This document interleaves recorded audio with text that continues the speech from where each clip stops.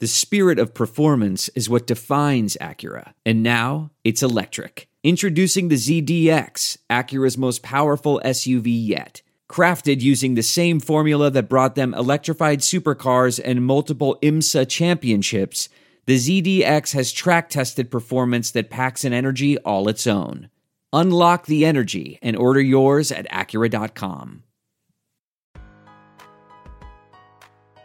Our featured discussion this week is with Marc Kestecher, the voice of the NBA on ESPN Radio, and we talk about how crazy it is calling games in the bubble. For you, as a person who's sort of lived and died off crazy crowds and the excitement, is it weird calling a game with nobody in the stands? It's very strange. The strangest part, Mike, is 4 minutes before a game, right before the players come out to do layup line. Yeah.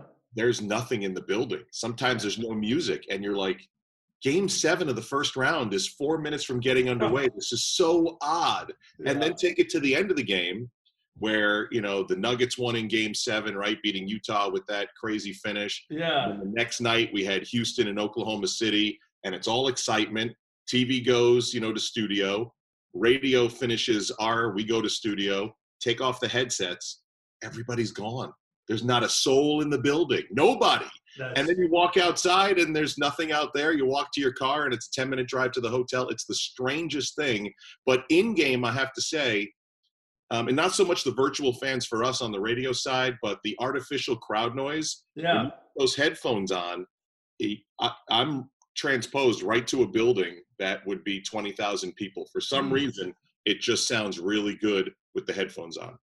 Interesting. Yeah, I there was a point during the Utah's comeback against Denver in the third quarter. Donovan Mitchell just taking over the game, and I'm thinking, wait a minute, these guys are coming back from down 20. I'm not getting a vibe here. I want just madness. And of course, it's something you have to get used to. The players obviously put on some very good performances, so they're not as caring. But I want to go back to Dave Wall, who came on this show a little bit ago, and he made the point that, look, people want to put an asterisk on this season. I think the asterisk should be, this might be the hardest championship that anybody's ever won. It's basically 2 seasons, and you're in the bubble for all this time. Is there something to be said for that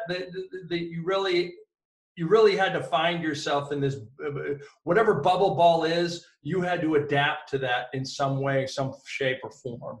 I agree with that a lot on many points. One being, as you mentioned, with the fact there's no real fans here. I give so much credit to the players because as a broadcaster, and I would think even more as a player, you get so much energy off those crowds. So here in the bubble, you have to create that energy. And for it to look like a basketball game that we would see at any other time in NBA history, right? Especially the last 20, 30 years, that I've been watching NBA basketball, is they've been able to bring their own energy to make this game look like it would look anywhere else. So that's part one. Yeah. And then the other part of, talking about an asterisk is the fact that this is a mental game here. I mean, we're now in day 60. We may be approaching day 65 for the 8 teams that are still here. Some are finally getting their family here in the second round. Not everybody, has brought their family. So they're getting, wives and girlfriends and children here. And to last, think about those 2 teams that'll go to October, whatever it is, 10th, 15th. We go 6-7 games. I mean, you're talking, I think it's 20 weeks, right? When it's all said and done. Yeah.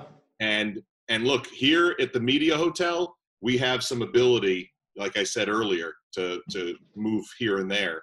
But I've driven by the hotels where the players are staying. There are 2 to 3, cop cars positioned mostly to keep people out, but also prevents, anyone from getting out. So yeah, what are you doing? You're leaving. Yeah, exactly. Right. So they are truly, to me, it's a mental game to be able to come down here, play basketball every day. And then theoretically, I don't know how the schedule is going to end up working out, Mike, but you saw Jamal Murray after they won Game 7. He had no clue they were playing in 48 hours. Yeah, that's great. and they may have to go every other day. And, the schedules are usually elongated.